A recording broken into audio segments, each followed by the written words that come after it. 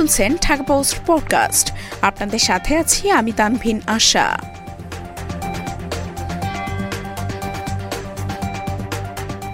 চুয়াডাঙ্গা ছাত্রদল ও বিএনপির 2 নেতা গ্রেপ্তার।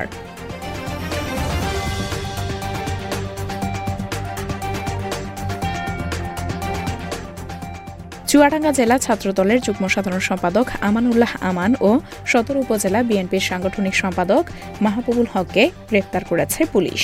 বৃহস্পতিবার দিবাগত রাতে সদর থানা পুলিশের একটি দল শহরের টি&টি এলাকার একটি ছাত্রাবাস ও সদর উপজেলার শঙ্করচন্দ্র ইউনিয়নের গাইদঘাট গ্রামে অভিযান চালিয়ে তাদের গ্রেপ্তার করে। শুক্রবার দুপুরে বিজ্ঞ আদালতে সোপর্দ করলে বিচারক তাদের কারাগারে পাঠানোর নির্দেশ দেন। এর আগে সদর থানা পুলিশের উপপরিদর্শক মোহাম্মদ শফিকুল ইসলাম বাদী হয়ে বিস্ফোরক দ্রব্য আইনে একটি মামলা করেন। মামলায় 37 জনের নাম উল্লেখ করে এবং অজ্ঞাতনামা 100 থেকে 110 জনকে আসামি করা হয়। চুয়াডাঙ্গার জেলা বিএনপির সদস্য সচিব শরীফুজ্জামান শরীফ ঢাকা পোস্টকে বলেন, শনিবার কর্মসূচি বানচাল করতেই পুলিশ পূর্ব পরিকল্পিতভাবে 2 জনকে গ্রেপ্তার করেছে, অথচ তাদের নামে কোনো মামলা নেই।